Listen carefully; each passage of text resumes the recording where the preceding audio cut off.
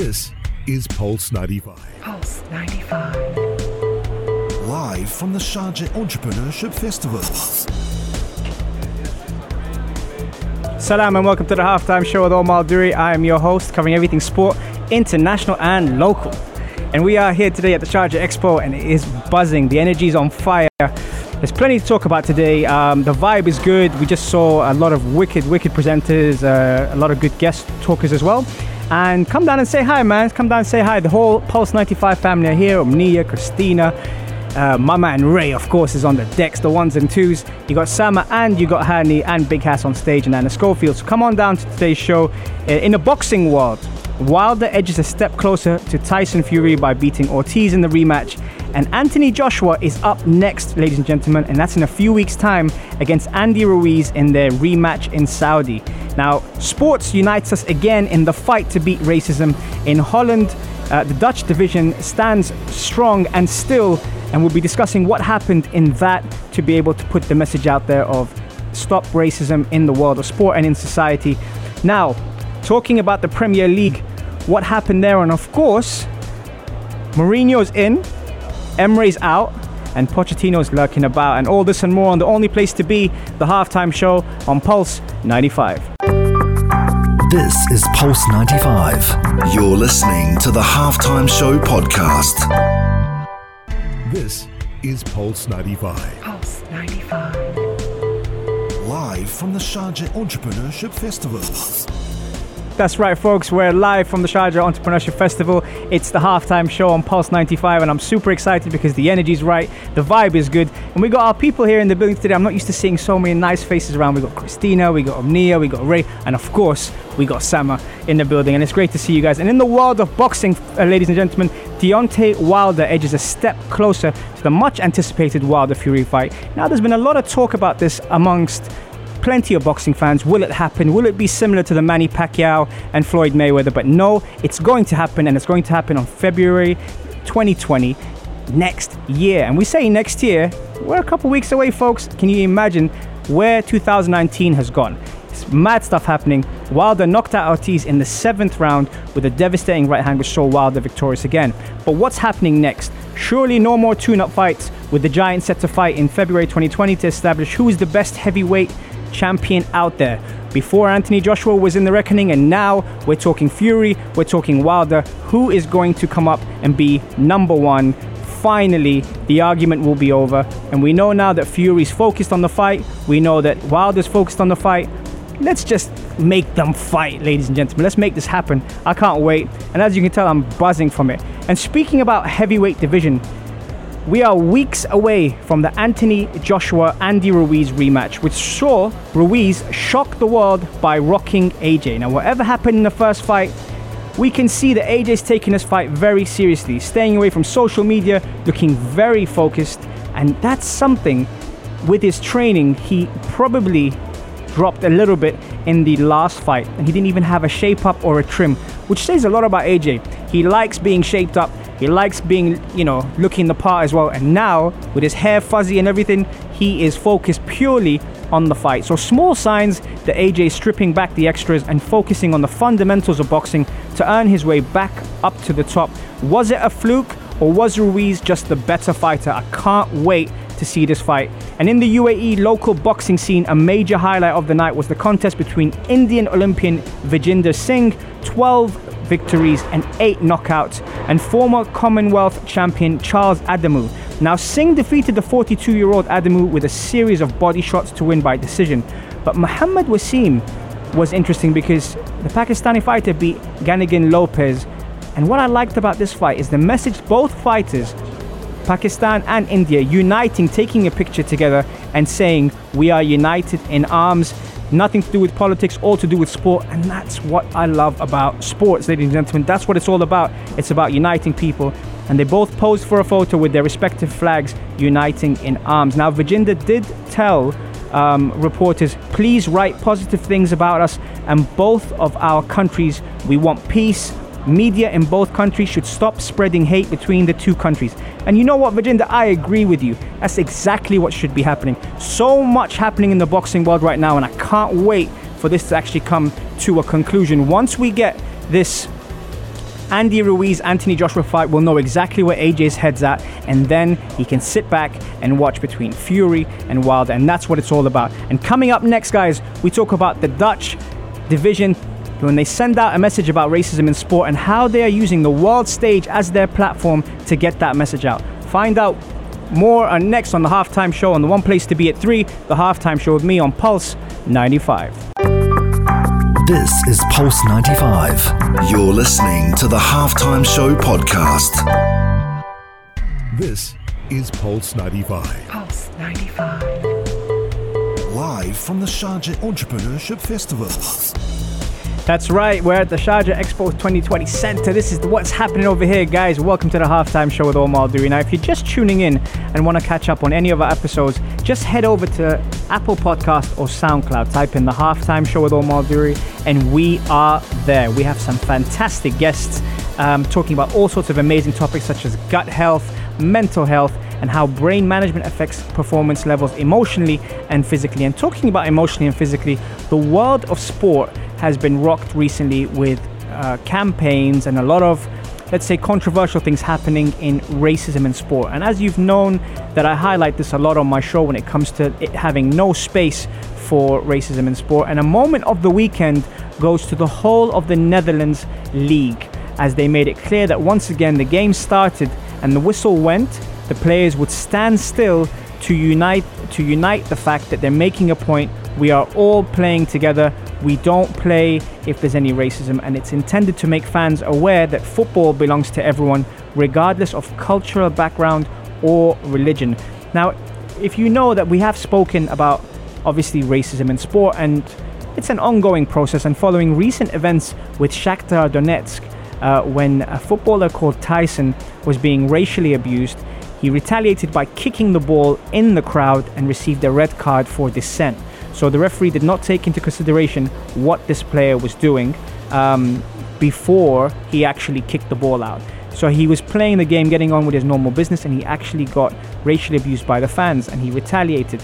But how do you athletes feel out there? If you were an athlete right now and you were racially abused, what would you do? Text us on 4215 Ittisalat Urdu, or slide into our DMs at Omar Duri or Pulse 95 Radio.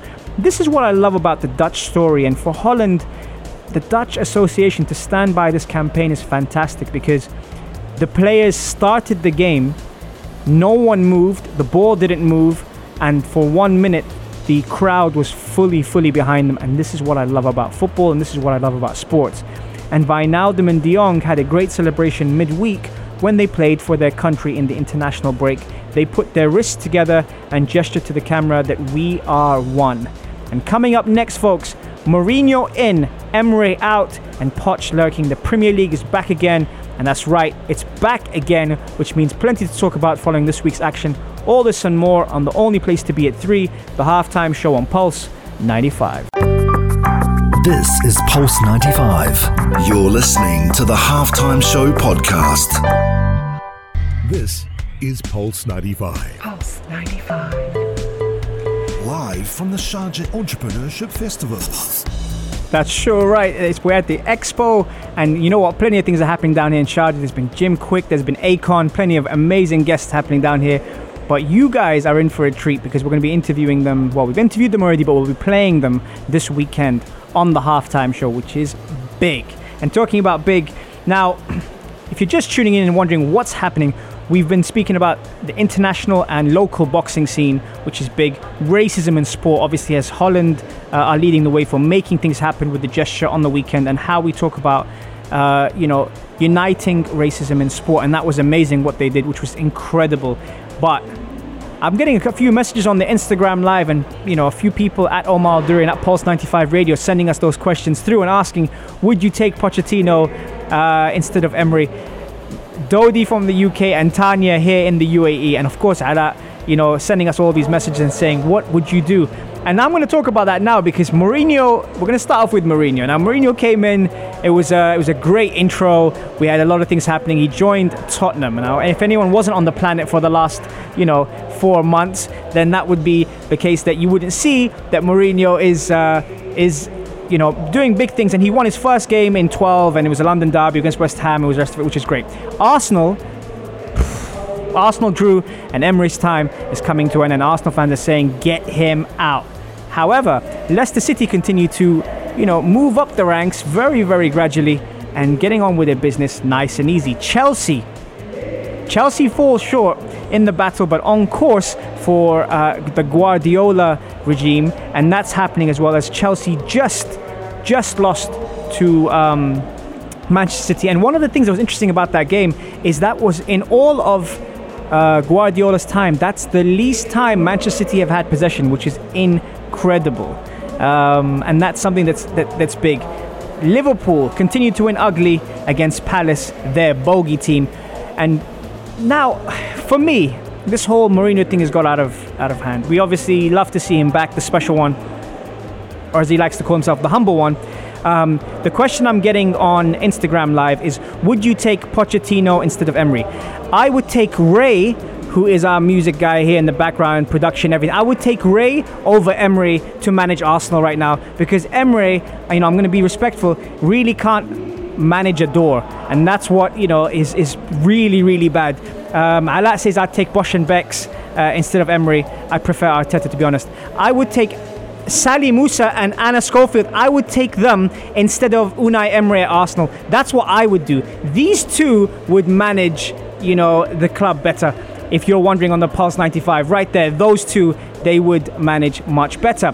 But talking about managing better, now Gareth Bale has been under the, let's say, scrutiny from the crowd at Real Madrid because he's had a few things happening with Wales. Now, he's very proud to play for Wales, but when it comes to Real Madrid, he's been often seen as someone that's basically picking up a paycheck. However, I feel it's very unfair that Gareth Bale gets this criticism, because he's been under a lot of, let's say, he's been out of favour with Zidane. Madrid tried to get rid of him. His wage packet is massive, so he wasn't able to do it. When he's in Wales, you can tell he plays for the shirt, absolutely.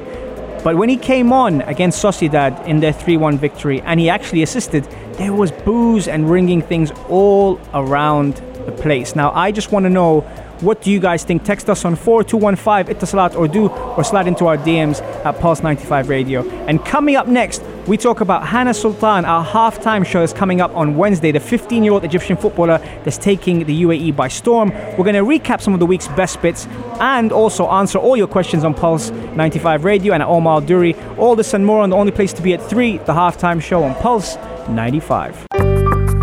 This is Pulse 95. You're listening to the Halftime Show podcast. This is Pulse 95. Pulse 95.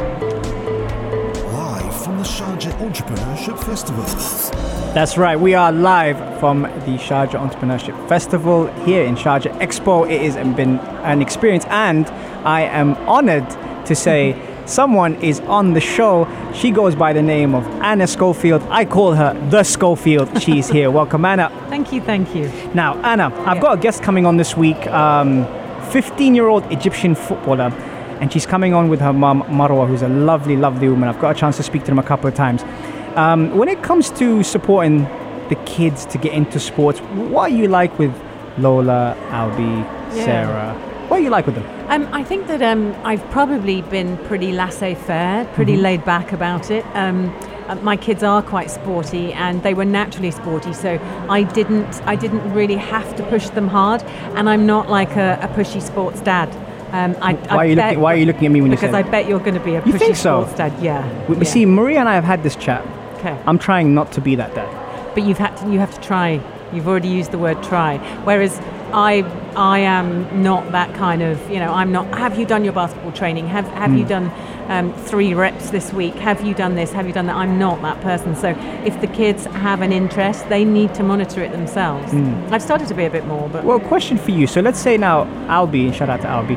Albi is like a really, really good basketball player. he's good, yeah. But he doesn't really know how really good he is. Fact. Would you say something I have been trying. because of his personality? Yeah, because he's lazy. I mean, he's a lazy boy. Really? Okay. Yeah. If left alone, Right. he will just be lazy. Like, if I don't say, and I'm just going to put it out there, time for a shower, he's like, got away with it, so I have to push it. He's a boy. Yeah. So I've started saying to him, have you done your layups? Have you done your practice? Have you done this? Have you done your shoot practice? Because I am actually paying for him to go to this basketball school, which is very, very good. And he loves it. Right. But if he's left alone 6.5 days of the week, he will not pick a basketball up the tree. Really? Yeah, so I need to teach him that ethic, I think. So obviously you have to look inward as a parent and go, Right. why doesn't he want to do that? See, that's what I'm really interested in. I'm interested to see how a parent does when they intervene, when they step in, when they step out, when they let the kid grow and be their own person. Because I know that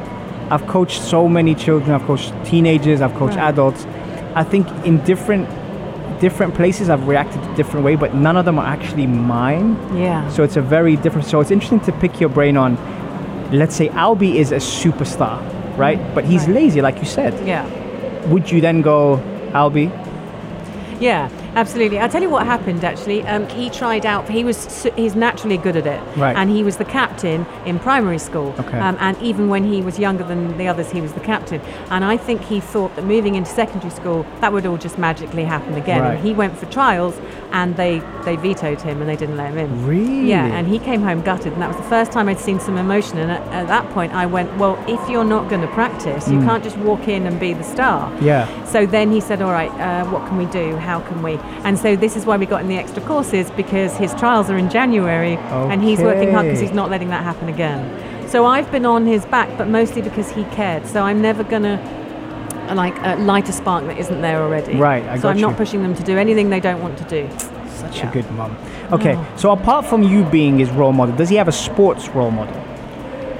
That's Does a he good have question. a sports? Yeah, that's a really good question. I don't think he does. He's not roaring to watch games of any sort. We really enjoyed the rugby. Obviously, you were there a couple of times with us. We watched it together for the World Cup, and we really enjoyed that. But no, he's not. I don't know what he's going to do, but I don't think he's found his passion yet.